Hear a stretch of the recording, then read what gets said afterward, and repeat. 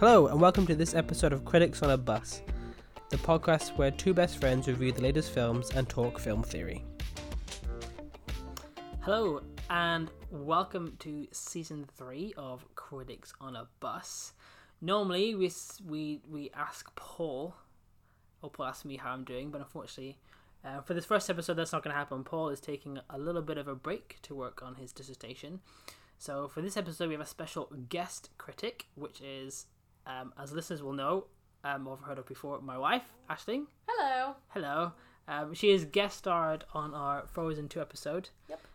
And did a short appearance as our Irish expert on the Artemis Fowl review. But today you're here for the whole thing. Yes, very exciting. Yes. Glad to be back. Thank you. Just so you know, if you hear little noises, I'm currently sitting with our brand new baby. He's sleeping in my lap right now as we record this, so if you might hear some cute baby noises throughout the episode. You're welcome. But yes, we took a little bit of a break, especially due to COVID. There was no new films coming out, and to give us time to recharge, and we found that we had a baby as well, and Paul's been working really hard on his school. So we've taken a little bit of a break, but cinemas are returning and opening again. And we thought it's time to start season 3 of Critics on a Bus. How exciting. Indeed. So, Aisling, what are we doing for the first episode back? So, we are going to rank all 8 of the Harry Potter films in order from worst to best. Yes. This does not include the Fantastic Beasts films. No. As normal in Critics on the Bus, we have not seen each other's lists. We did a marathon over the past few days of all 8 films, and it was very hard not to talk about them to each other because we normally do. But we've managed to contain ourselves, and so we're going to go through all 8 Harry Potter films and see what we think, and see how controversial or not. I'm so intrigued. We find out to be. Not many people ever rank Harry Potter, so I don't know if our lists are controversial or not. Yeah, it's not something people really talk about all that often. I think people either talk about how they're a Harry Potter fan or not, and it's very much a conversation of, oh, do you like the books or do you like the films, or that kind of a thing. People don't generally talk about which one is their favourite, or at least their least favourite.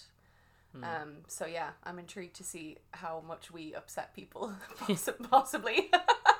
Yeah, it's going to be very interesting. I want to say, before we even get into it, that I started the marathon last week, fully aware of what my list was going to be, but I've changed almost half of it. Really? Yeah, and I'm not sure whether it's a good change or a bad change. Interesting. And how it is. I did not take as copious notes as you did during the marathon either, so I'm going to be on the wing of my seat on this one. So my list didn't change as much as I thought it might. There was a few things where it jumped around a little bit, but yeah, I was surprised at how much it stayed the same, so okay, I'm intrigued. That will be interesting. Right then, so I guess without further ado, let's start, and we'll start off with you. Okay. We're gonna take this one at a time. We're gonna each do the same number at the same time. So we'll go from bottom. We'll go from 8, hers, and then mine, and then 7, 6, and so forth, so forth. So you're not gonna have too much of one of us speaking at one time. So, what is your worst Harry Potter film? So this may not be a shock to many people. If anyone has spoken to me about the Harry Potter films, they might know. But my least favourite Harry Potter film, without question, is The Half-Blood Prince. This film, for me, oh my goodness, I have so many issues with this film. The biggest problem I have with this film is that it is just super, super, super, super inaccurate as compared to the book. Yeah. Which for a lot of people is an issue in many things, but for me, they just ruined the entire plot of this film. It was terrible. When you consider the context of where we're at with this film, the fight against Voldemort's really heating up. He's been back for about a year. Harry and Dumbledore have been really struggling against the Ministry, and a lot of the wider public not really believing them and all of this. And then the worst happens, and Harry loses Sirius, the only family member that he has. And then people finally start to believe him. Voldemort comes much more out into the open, and he, a lot of really serious things start happening. He starts, there's more blatant attacks on people and things like that. And all of that is just brushed over to make it into this sort of teeny rom-com that's all about the Ron, Lavender, and Hermione love triangle. And that's all they can focus on. And there's these, you know, funny flirty lines and, you know, little jokes here and there. And then there's a little random tidbit about Ginny, and which is all fun and, you know, funny. And there's lots of bits that make me laugh in this film. But whenever they get back to the serious plot of things, I just get really angry because none of the plot is set up properly. It's a big mess. This film upsets me. What are your thoughts on number 6? I mean, I agree. Like it. I mean, there's no point waiting. It's also my number 8.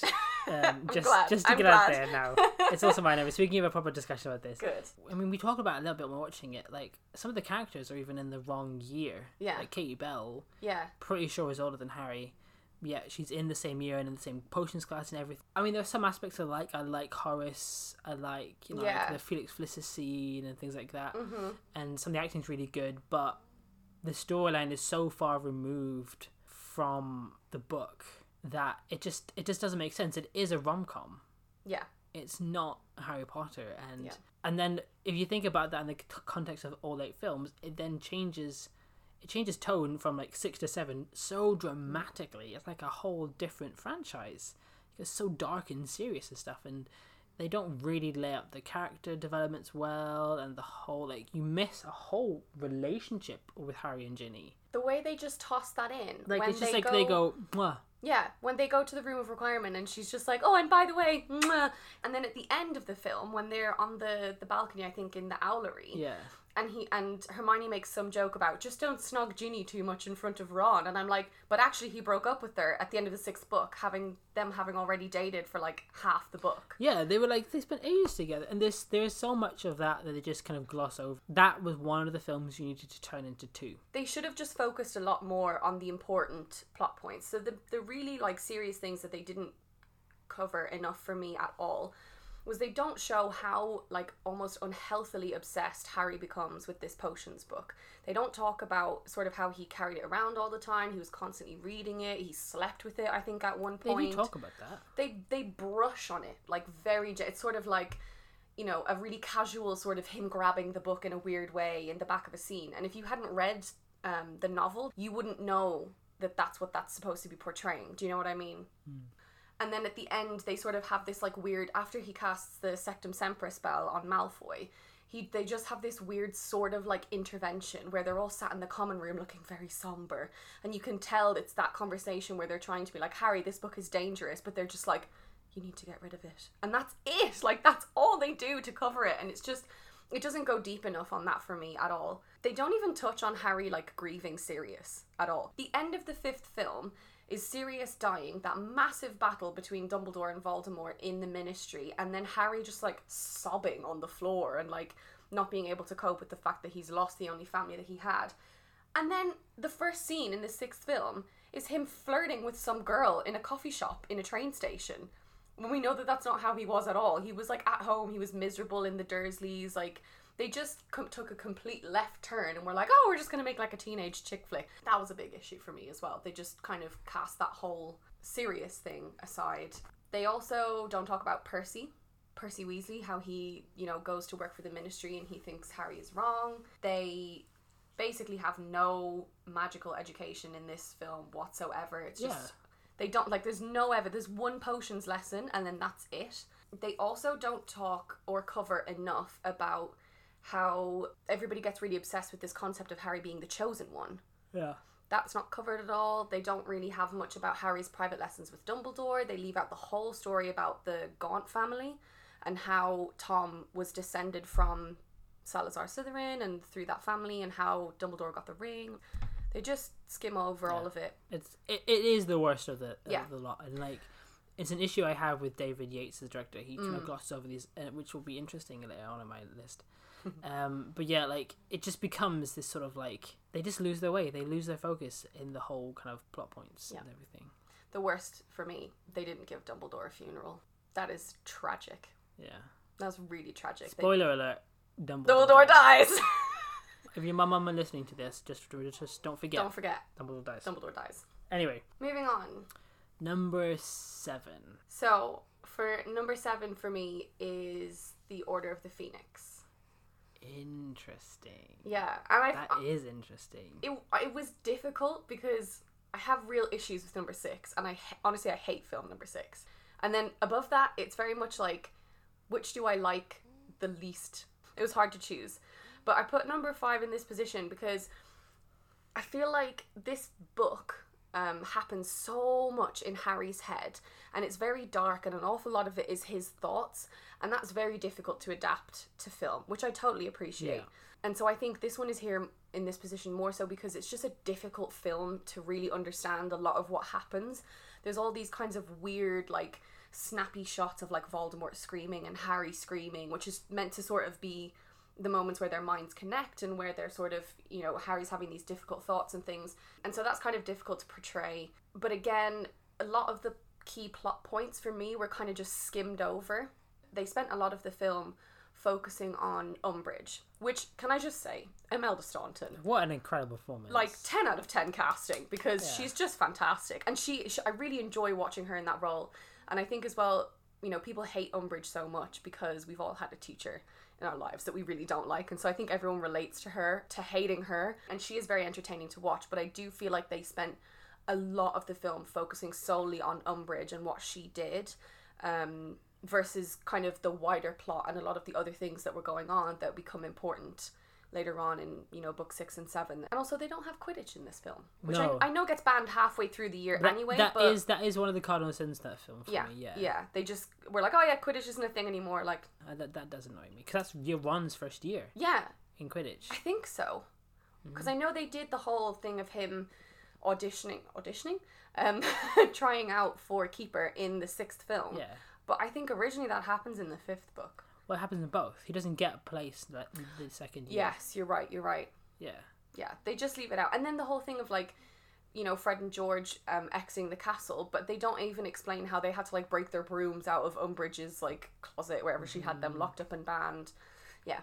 Or had they used their Triwizard money to Exactly. fund Wizard Weasleys, which is a nice segue into my 7th film, which is The Goblet of Fire. Okay. The reason that's number Yeah. 7 is because they have missed out everything bar the Triwizard events. Yeah. It's basically just three events, and it bugged me so much because that book is huge. There is, like, Ludo Bagman. Where the heck is he? Oh my goodness, yeah. He's a huge part of the Triwizard tournament. Forgot he existed. He's there throughout the Quidditch World Cup and all the Triwizard events. He gambles with the Weasley brothers. Like, the maze is different from the book. Like, everything outside of the actual Triwizard events has been removed, and that bugs the hell out of me. It really irks me because it's just like, that's not the point of the film. Like, they just removed all the extra school stuff into these 3 events. Because of that, I really don't appreciate what the filmmaker did, Mike Newell, the director. That, on that fact alone, it's number 7. Interesting. Only because number 6 is so bad, it's not last. Wow. Yeah. Because I feel like I have the same issue with number 4. Like, they skim over, like you say, they skim over a lot of the actual school It's year. all of the school Yeah, year. because Like, I think the isn't whole, 4 the biggest book as well? So something like that. And even in the film, like, when the other schools arrive, which I'm pretty sure is not at the beginning of the school year. no, it's not until like October, November Yeah. or something. But, like, which they don't ever explain. No, of course. But if you follow the way it's meant to look in the film, they arrive at the beginning of school year. So why are all the kids in the courtyard in their normal Earth clothes and not their Hogwarts robes? Normal Earth clothes. But you know what I mean? Like, Yeah. they should have been changed before they got to Hogwarts. The Yeah. whole point. There's these little like discrepancies that start to creep in, I feel like, in Yeah. film 4, where they, you know, they're not as strict on them being in their robes and things like that, and yeah, it gets a bit odd. And it's just like, no, that's not the point. No. And so yeah, there's all these little things that I mean, I love the, like, Mad Eye and all that kind of stuff, and it's really good. But Yeah. the lack of filmmaking and story development is so poor. Number 7. It would be number 8, but 6 is terrible. Interesting. I'm scared about what you'll think where I've placed that on my list now. Oh no. Okay, so moving on to number 6. Yeah. For me is Philosopher's Stone, Interesting. which is only this low down because I like the other films above it more. Okay. I feel like this film I don't really have any issues with this film. It's a beautiful film. It's very simple. You know, it's not a very long plot. It's not a very long story. There's not a huge amount to cover, and so generally it's pretty accurate. They leave out a couple of things like the potion logic puzzle that Snape sets as one of the tests to get through to the Philosopher's Stone at the end. And I think there's one other that they leave out as well, which I can't remember what it is off the top of my head. But other than that, it's fairly accurate for the book.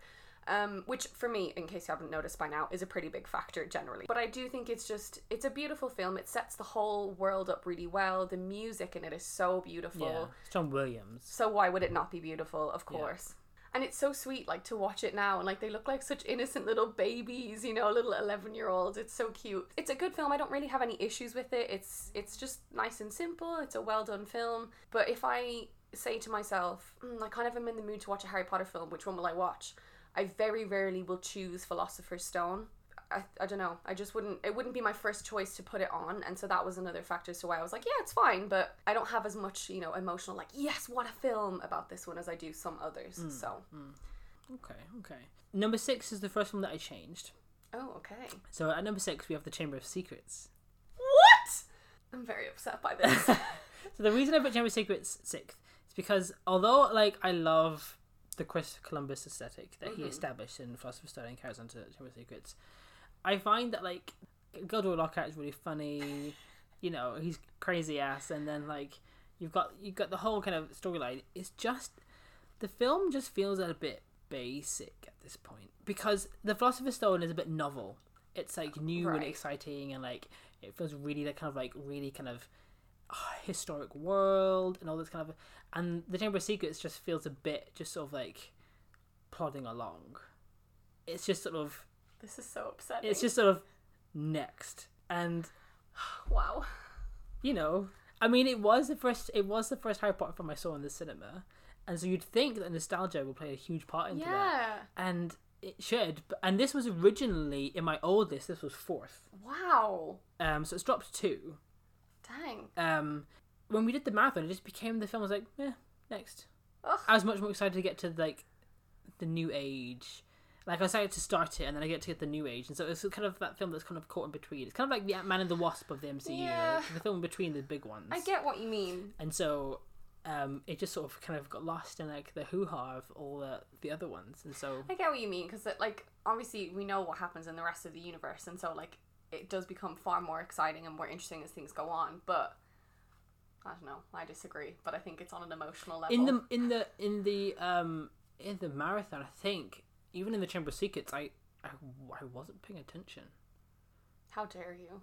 That's why it's so low on your list. You missed all the best parts. But it didn't have enough to keep me going, and the other ones did, and so yeah, it's number 6. Okay, I'll give some more thoughts when we come to where I have that on my list. I'm scared. So number 5.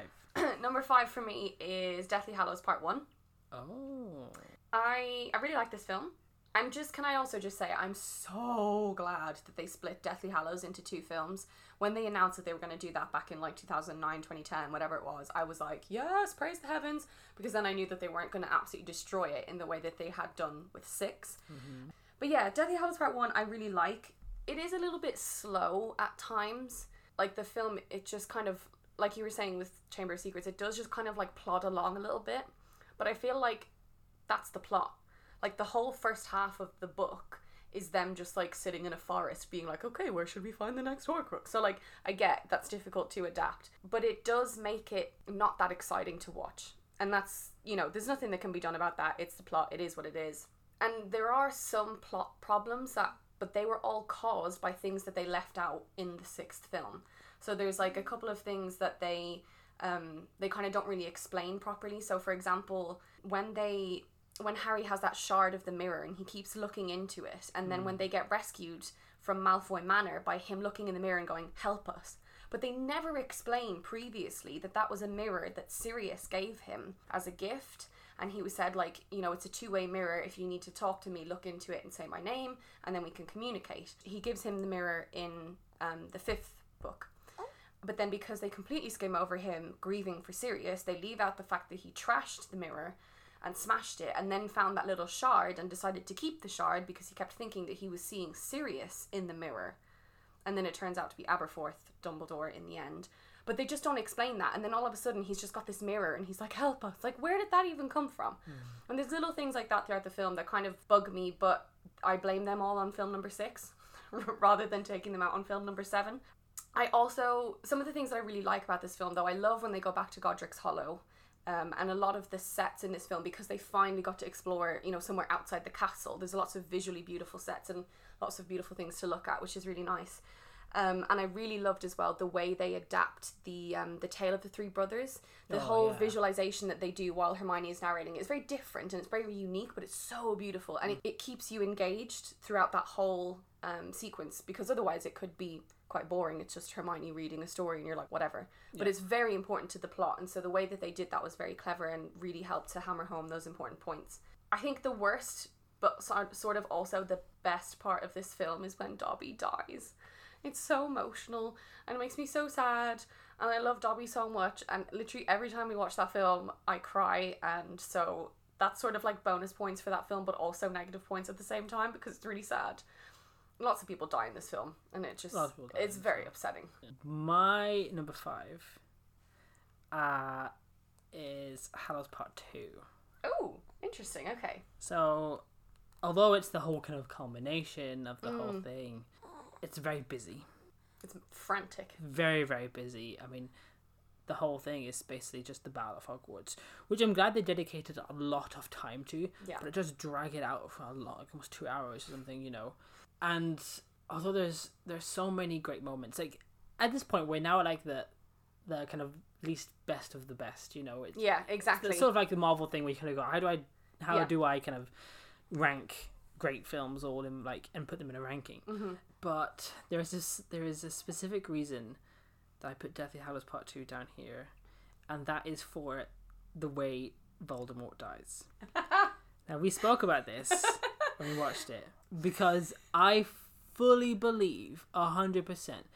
So, to give you some context into to Deathly Hallows Part 2 release, it was one of the first ever big films to be released in 3D. I think I saw they did. They tried to do part 1 and 2 in 3D, actually. It was meant to kickstart the whole 3D craze in cinemas. It didn't really work because 3D is rubbish in cinemas. Such a gimmick. It's such a waste of your money. Don't do it. And so the death of Voldemort and some of the way that Nagini moves is all to be 3D jump scares. And Voldemort's death of the whole flaky thing is meant to be a 3D effect that he almost disappears into the audience. And it's you've all been there, experienced his death, and it's such a gimmick. It's such it's you're so disappointing. You're pandering to a pointless sector of your industry. No, focus on the traumatic death that happened in the books. Focus on the source material, not pandering to some pathetic 3D glasses that don't really work and give you a headache. Especially because that's the culmination of what we're talking 10 to 15 years worth of books and films. We know this is one of the biggest franchises in the world. They had a massive audience at that point. By this point, they had made more money than all 20-something James Bond films. That's how much money that Harry Potter was making. It beat 20 films that dated back to the 50s, 60s. That's crazily impressive. It's crazy money. Yeah. But the fact that they do that, and they, despite the power, the influence, and the money they have, they pander to 3D propaganda is ridiculous, and that is why the film is number 5. On that fact alone, it knocks it down. I have to say that is one of my least favorite parts of that film. There are a lot of things to like about that film, but it's just, I remember watching it for the first time in the cinema, and it coming to that part, and me being okay, this is it, he's gonna die, it's gonna be so good, and then he just sort of went and just disappeared, and I was like, it's 100%. Is that it? It's 100% to get 3D. Yeah, effects. it was I feel like it didn't give the emotional payoff that you wanted for Voldemort's death. It was just sort of a quiet whew, poof, and he was gone. Poof. Poof. Yeah, so that's number 5 for me. Fair. Okay. Okay, so we're halfway there. Okay. So this is the top half of the list. Yes. So what is number 4? So number 4 for me is, ironically, number 4. Oh. Goblet of Fire. Goblet of Fire. Yeah. So, again, like you said, this is kind of you're in that stage of oh, how do I really choose, which ones are the best? And like we said, I don't appreciate the way they skim over an awful lot of the school year, but there is so much to pack into this film, that I'm kind of okay, I'll kind of forgive it like a little bit, because I think they do the bits that they do cover really, really well. I think when like you said with the Chamber of Secrets, there is that little bit of an issue in that it sort of starts to plod along, and it's just, this is what happens next. And you get that a little bit through kind of 2 and 3. But then when you get to number 4, it's all kind of exciting and it's fresh and something brand new is happening, and it really expands the magical universe because you start to meet these other schools, and you know, there's a whole other thing of like the world outside of Hogwarts a little bit more with the Quidditch World Cup and things like that. Some of the bonus point things for me is that I like to kind of call this film Harry Potter in the year no one got haircuts. Yeah. It's really funny. They all have these terrible haircuts. Yeah. It's like the stylized thing that they all go for these really shaggy haircuts. Also, obviously, bonus points because Ireland wins the Quidditch World Cup. How could I not be proud of that? It's great. And I do feel like there's lots of like really funny lines, especially Fred and George. I feel like they really start to come into their own in this. Like the writing in it is really good. Yeah. And I also think the graveyard scene at the end is super, super intense. And you like, I remember watching that in the film, and I think I was just like gripping like the arm of the chair. It was so intense. Even though I knew what was going to happen, you kind of don't know how it's going to play out, and it's really exciting. My biggest bugbear with this film is that they cut out the house elves and they don't show you little free Dobby living his best life. Yeah. It's so sad that he's not there, and he's, you know, he pops up every so often in the Gryffindor common room and comes to visit Harry, and he's the one who gives him the gillyweed. Like, okay, fine, Neville had his little moment, but that's not Neville's moment. That's Dobby's moment. Like, how dare you? How dare you, okay? It's not Neville's time. So yeah, that's kind of the biggest issue I have with the film, is that they don't give Dobby his moment to save Harry, but actually really help Harry, and not sort of like accidentally kill or almost injure Harry really severely in the process. Seriously injure. Dobby did not mean to harm Harry Potter. So yeah, that's why number 4 is there. Okay. It's just one of the least liked best ones. Interesting. Different opinions on that one. Mm-hmm. All right, my number 4. This was my number 1. Ooh, that's bold. And it got knocked down for many reasons, and that is The Prisoner of Azkaban. Okay, so this was my number 1. Okay. So the reason it was my number 1 for a long time is because it was the whole reinvention of the Harry Potter world.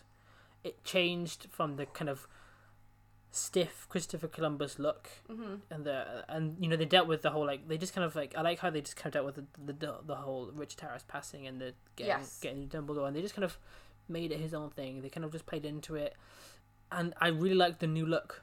Yeah, I really liked the kind of like the facelift that Hogwarts got, even though the grounds was a bit confusing after that. Yeah, it made a lot less sense. Everything started to get a little bit all over the place, and like and Hagrid's hut was like randomly like 10 down a hill, and it kept changing throughout the films, and it got very confusing. But I just loved the feel, the aesthetic, the look of the film, the way they did the Marauders map. Yes.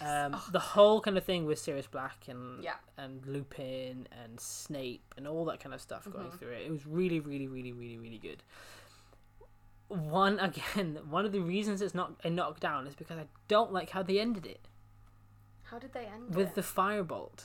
Oh, yeah. Like one of the biggest like middle fingers to the book that they ever did was like, let's ignore what you put in the middle of the book and make it at the end. Yeah. But we're not telling you that this is the end of the year, because they're all still in there. No one's like leaving or going home, or they're all just kind of like but like, if that's the case, if you put it where it's meant to be in the book, you've got like, what timeline are you working with here? And it's very confusing. That thing makes no sense. I'm not really on board with how they left it. Yeah. As a film. I know what you mean. If they do kind of end it a bit oddly. Yeah. Also, I really hate the freeze frame that they end on, like Harry's blurry face flying through the sky. Really, it's always bothered me. I don't know why. I just don't get it. Like, I love everything else, but I think that thing, when I watched it in the marathon, it bugged me. It bugged me a lot. And I feel like you might have left that at your top if I hadn't pointed it out and been like, you know what annoys me? I hate the way you didn't do that right, and now I'm annoyed at myself. I think you helped knock it down into a marathon. So disappointing. But yeah, that was okay. It was good. It's a good film. It has a lot. I agree. It doesn't miss a lot either. You know, and the whole kind of like time travel thing, and they do that really well. Yeah. And the whole Patronuses, and they do it really well. But there's just something about the ending that really irks me. Yeah, that I think I can't get over. So, top 3. What makes it to number 3? I'm having a bit of a moral dilemma now Oh, no. because I've started to... Well, not a moral dilemma. I've started to think that I want to switch my 3 and 2 around. Okay, no. I'm going to go with my original list. Okay, go with your gut. So, at number 3 is The Chamber of Secrets. Okay. And this was difficult because I wanted to put this at number 2 because when I was younger I had this film on VHS. It was on tape and I watched it so many times that I actually wore the tape out. So for a long time this was my favourite Harry Potter film, and I really, really like this one for a lot of reasons. The characters are great. You meet Dobby for the first time, you meet Mr. and Mrs. Weasley.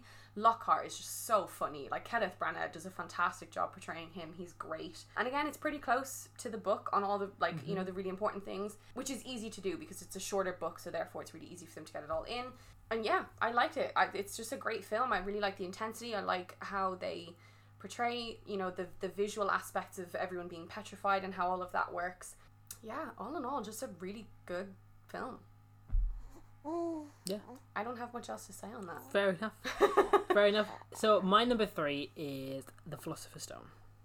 Wow, that's quite high. Because like it's where it all starts.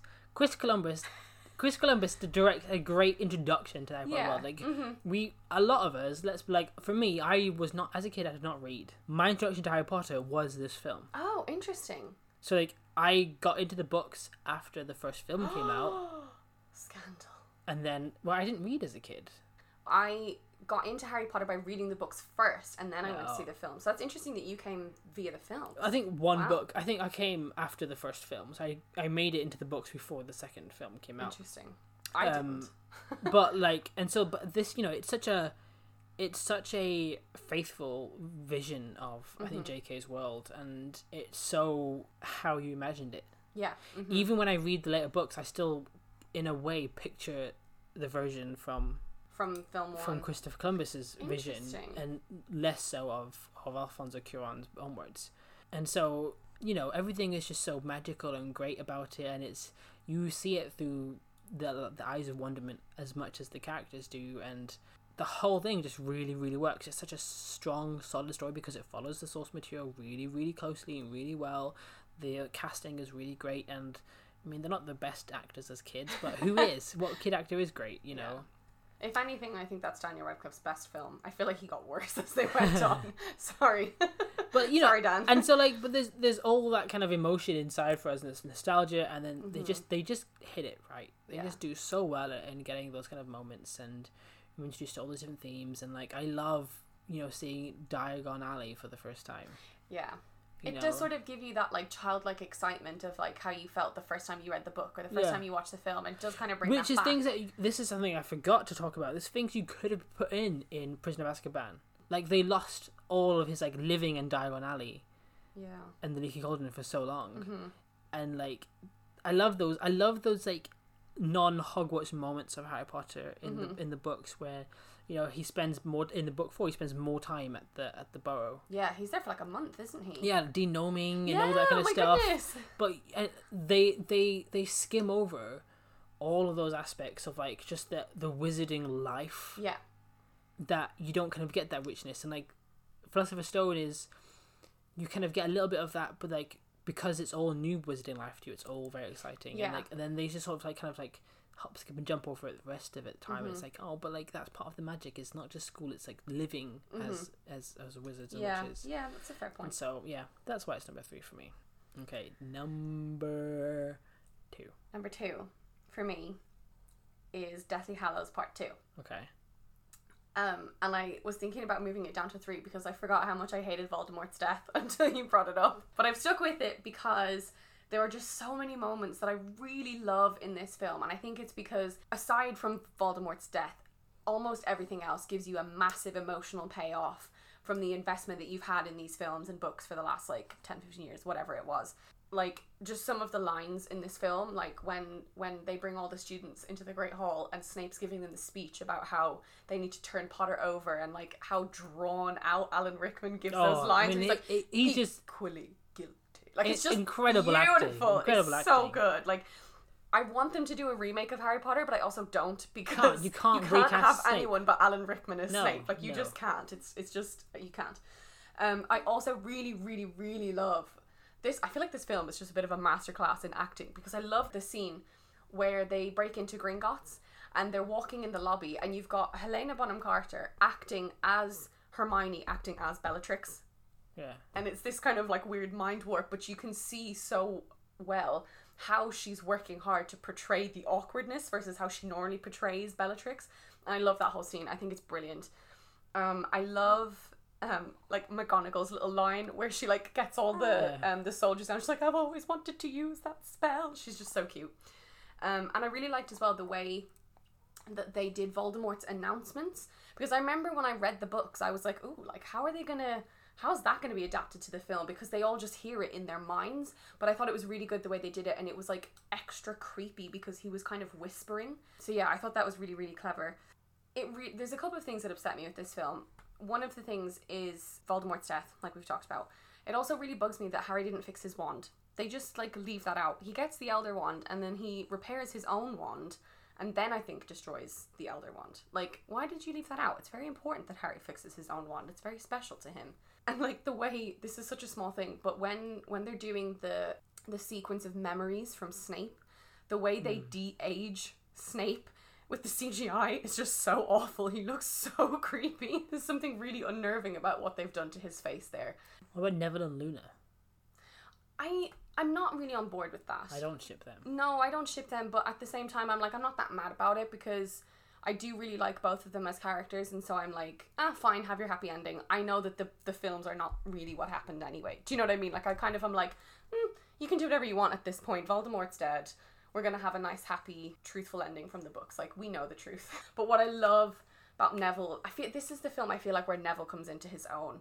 Like, you see him kind of almost leading the charge from within Hogwarts, and when he arrives into Aberforth's place and is like, come on Harry, like, we'll get you in, we'll get you sorted, and he's like, I've got your back. And then when Voldemort brings Harry back from the forest after he thinks he's killed him, and Neville steps forward and he gives this like impassioned speech about how he's like, it was never just about Harry, like, it doesn't matter, like, I'm still gonna fight for what's right and I'm gonna fight for what's good, which I think is so beautiful, because you know how he was also born on July 31st, and he was the other version. He was the other version. Yeah, he could have been the chosen one, but Voldemort assumed that it was Harry, and so I feel like that little moment was a beautiful sort of like, even if it wasn't Harry, someone else would have stepped up, and someone else would have like fought back, and this war would have happened regardless. And I love that film, and I love Neville's cardigan. So bonus points for Neville's cardigan. Interesting. Well, for me, my second is Deathly Hallows Part 1. That's so funny that we literally put them in opposite positions. Yeah, that's so funny. The thing about Deathly Hallows Part 1 is, first of all, the Deathly Hallows story scene is just... It's so beautiful. I remember once we saw that in the cinema, I kind of went home and tried to find it on the internet and tried to find. I just wanted to rewatch that kind of animation, and the way that story was done was absolutely stunning. Mm-hmm. I liked the whole kind of like them going out on their own and them like learning to deal with each other outside of school, and like that kind of broken dynamic of, you know, the Horcruxes kind of being like evil in themselves and drawing out the most evil in someone else, and you know how that tore them apart, and just kind of them kind of living life. I mean, we haven't spoken about actually how dumb Harry is in all 8 of the films, and how 7 is one of his dumbest moments, when he does go into the lake to get the sword of God of Gryffindor with the Horcrux around his neck. Every time I watch this film, I cannot help but scream at the TV, like what are you thinking? What an idiot! Yeah. But you know, there's just that kind of the whole thing about, you know, the way that they kind of learn to deal with each other, and that sort of like kind of realism to it. Yeah. The way that it's almost like in the first film they're defeated. Yeah. Like everyone's just sort of given up and hunkering down and just waiting for how are we gonna beat this. I love the opening of Scrimgeour's kind of speech, and the way that Bill plays him, and the wedding, Fleur's dress. I think it's a great dress. I think it's a great wedding dress. Do you wish I'd worn that for our wedding? I do actually. I genuinely do. And just like, you know, and just the way they kind of broke into the Ministry and all I that do was love that scene. and all that was done. Like the way that Harry like walks awkwardly stunted. He looks so constipated. Yeah, while he's in the apologies portion and that whole thing. I mean, yes, there's issues like, you know, they never do Grimmauld Place right in the whole thing. How so? The mother never screeches on the portrait. Oh my goodness, yeah. There's all these little things that just never get right. But you know, they gloss over that they spend ages in Grimmauld Place, you know, because they have to make apologies potion. It takes a month to brew. But you know, they introduce us a bit more of a creature, and you know, Dobby comes back and his little boots, and like even like when Ron sees him, he's like, "I like your boots." She's like, "Thanks." I know. I wish they had made Dobby a little bit more full of the personality that he had in the books, though. Like wearing a colourful, like a rainbow tea cozy as a hat. I wish they had let him be who he truly is. You know, and you've got all that, and you've got like the evil kind of craziness of Bellatrix and like torturing Hermione. She's terrifying. You know, and there's all this kind of great stuff in that, and then yeah, I just kind of like the different feel of it. I like kind of the brokenness of the team, and for some reason it just kind of when I'm watching the math, I was like, yeah, this is actually way better than I realized. So it might be a bit of like kind of I haven't watched it for too long, so kind of rose tinted. It's like the opposite of recollection bias. Yeah. But yeah, for some reason it just really worked, and I just kind of liked how even like the Lovegood's home, and that how, you know, how he portrays himself as kind of like scared and nervous but like anxious to keep them, and like the whole thing is just done really well and really subtly, and kind of yeah, it's a good one. So if you've been following along, you know what our top ones are. I've just been trying to think in my head which one. So what is your top one?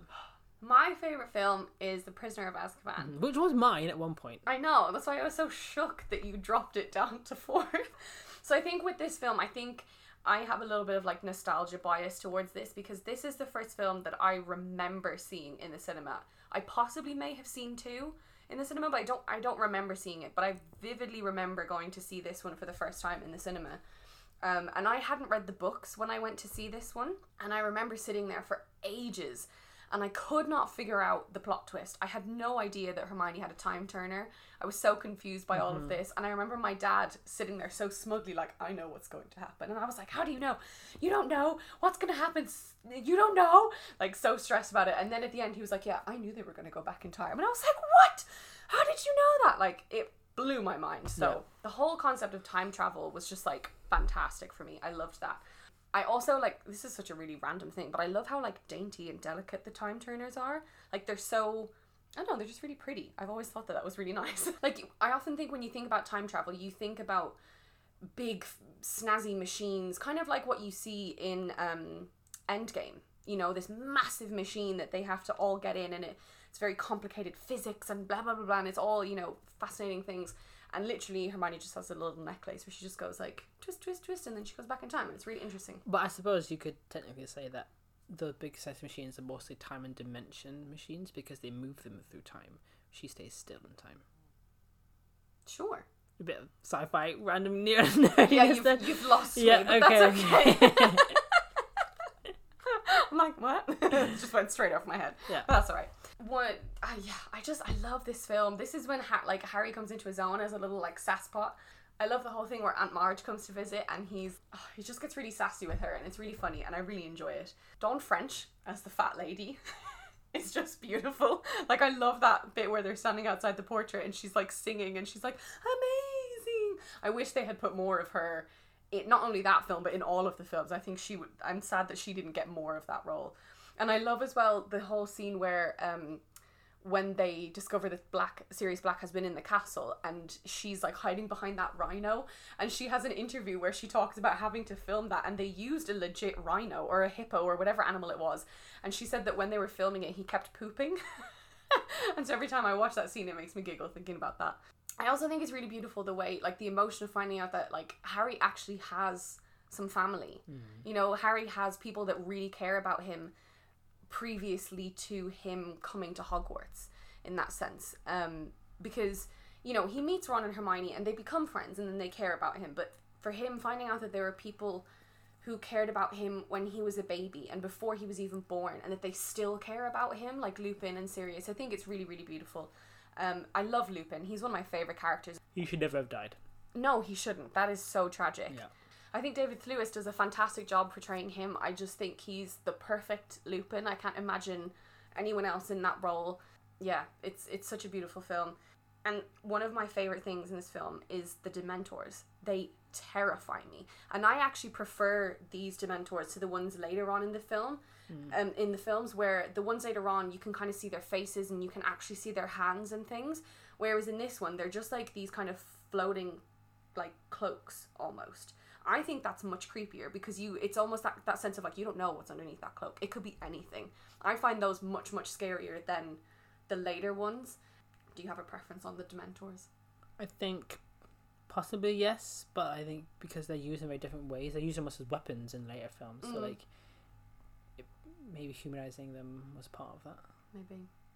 I really think that Michael Gambon does a great job stepping up as well as Dumbledore, and I think, I don't know, it's interesting. I think a lot of people probably have thoughts on whether they preferred which Dumbledore they preferred, but I love them both equally. Yeah. I think Richard Harris was the perfect Dumbledore to start off with. He's that sort of soft and gentle, but sort of like secretly witty and crackpot sort of old man that we love, and he's the sort of man that you feel would sort of like make a joke and then wink at you behind someone's back and sort of like have that little laugh with you. Whereas as the films and the books progress, that element of Dumbledore's personality sort of goes away and he does become more serious, which I think Gambon portrays equally well.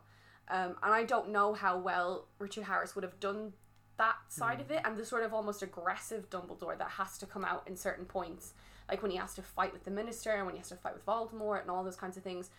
Equally, I don't know how well Gambon would have done as the sort of soft granddaddy Dumbledore that you see in the first ones. So yeah, I think this film's a really great transition into that sort of like more exciting side of things, and again starts to open up, a whole lot of other things within the Harry Potter world that we hadn't experienced before. And also, I feel like they look their best in this film. Like, of all the looks that they go through, all the haircuts, all the fashion choices, I feel like this is like top notch. A weird note to end on, I feel. It is a weird note to end on. It's something I've always liked about that film. I don't know. It's just it's a great film. I love it. It's very nostalgic for me. Even with the ending. Yeah. That's fair. Because the ending has the best credits.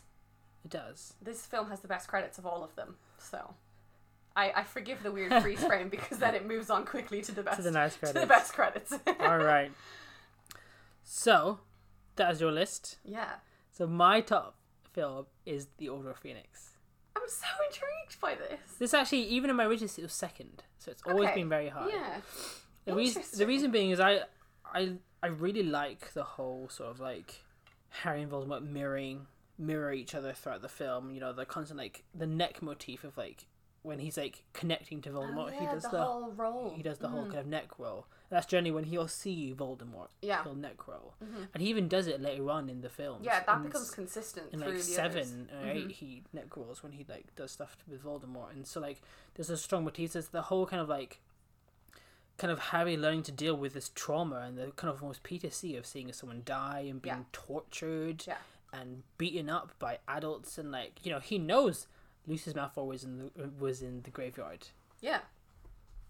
And watched him get tortured by and stabbed and all these kind of things by these adults, and like he knows this. Yeah.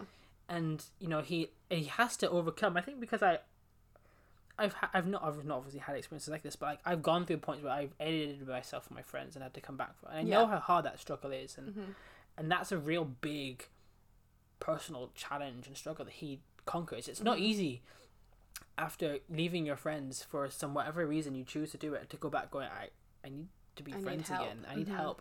It's a very tough thing to do. Yeah. I know we've introduced that Luna Lovegood in this film. What a queen. What a cutie. I love Luna. What a cutie. She's the best. And then, there's we spoke about this when the film was happening. Umbridge is incredible. Ugh. Like, she is... You hate her, but you kind of love to hate her. You hate her, but you have to admire the performance, because she is, without a doubt, one of the most evil people on film. Like, it's just pure evil. Yeah. And the way she does it, it was so kind of like... Oh, like the little laugh like, every time so, she does like, it. I just so, want like, to smack her. cutesy and pink and fluffy, and Yeah. and hiding behind that is one of the most vile people Yeah. on the whole of the franchise. I think that's what makes her so scary, is that she comes, like, you know, she portrays herself as this sweet lady, and she's so cute and friendly Yeah. and like all of this, where she's actually really evil. Whereas with Voldemort, you just know he's Yeah. straight up evil. Whereas with Umbridge, it's that kind of like hidden aspect of it, and yeah. it's almost scarier in a way. Yeah, and like this film does brush over a lot of aspects of the books, and you think, based on my like low rankings of certain continuity areas, I put this Yeah. down. But like for me, when when eventually they decide to try and save Sirius Black from Voldemort, and they go to the Ministry, the fight and the death of Sirius is huge. I studied the death of Sirius for sound editing in college.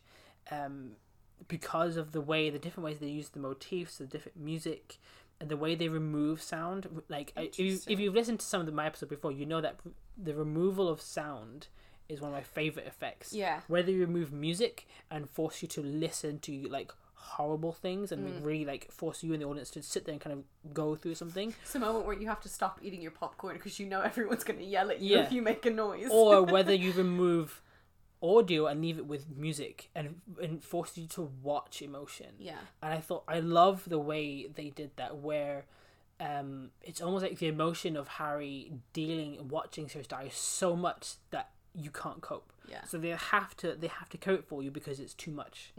And that sort of like rawness, and the rawness of like Harry's portrayal of just screaming. Yeah. Like, I've never been in a position where I've just screamed, Yeah. you know, and just like unadulterated, just screaming. And like Lupin's the first person there with him, and he holds him as he's screaming, and then that kind of instant anger, and then the fight between Dumbledore and Voldemort is immense, Visually so beautiful as well. stunning, and just so well done, and like even the set as well, the way they built the whole lobby of the Ministry and like is beautiful. and again with sound, I say this whole thing for sound, and like the way like when Voldemort uses like the spell to like blast the glass, just that kind of like that suction of sound, and the quiet, and then the moment of quiet before the blast, all that is just visually, audibly just stunning, and I love it. I really love it. And like even again, the sound editing in this film is just it's one of my favorite things, as you might be able to see. Did you like the sound editing? I did. You haven't mentioned. I really did like the sound editing in this film. Even like when Harry sees Arthur Weasley get attacked by Nagini, and he's in the Dumbledore's office, and Dumbledore's talking to the portraits, and it's that kind of like the look at me, like one just like the raw anger he really gets, but just the way it kind of snaps, the noise and the build up even to him yelling, it's so kind of just like striking, and that whole thing I just really like. And then that kind of all those elements put together, and just the way it really focuses on his like dip into depression and kind of loneliness, and his rise out of that, but then like his anger. It's a very angry book. Yeah, but and film. But it also makes so much sense. They don't shy away from the fact that he's an angry kid. Yeah. And he's got right to be angry. Why wouldn't he be? Look at all of the things he's gone through. But it was so easy. Like after that, he's not as angry as much. Yeah. And I think they may gloss over that a little bit. But like they really focus on him kind of dealing with the trauma and never dealing with the trauma, and like letting it just explode from his emotions. Mm-hmm. He didn't know how to cope with all of the emotions that he was feeling because nobody could help him. Yeah, I think that, and then also a lot of like the visualizations and the sound, and just Umbridge's like horrible performance, really works into why it's my favorite. I kind of feel like I should have put that higher on my list. I forgot how convincing you are when you talk about things that you like. I'm looking at my list going, dang, why did I put that so low? Yeah, that's why I was like, okay. Shocking. Right, so there you have it. There is our lists. We'll post them. Yeah. When this episode goes live, as to so you can have a look and let us know in comments, or you can always message us at Critics on a Bus as well, and let us know what you think of our lists, whether you agree or disagree. If you're deeply offended. If you're not sure, do you have your own little marathon if you want to, and see whether you would agree or disagree with us. But otherwise, thanks for coming. Thanks for having me. It was fun. I enjoyed the marathon. Yes. Xander was quite nice as well. He's very well behaved. He's very well behaved. So good to our little critic. For his participation in the episode. And look out for more episodes coming soon, more guest critics while I wait for Paul to return. Anything else to say? Bye. Bye. Thanks for listening. Don't forget to check us out on Facebook and Instagram. We'll see you next time.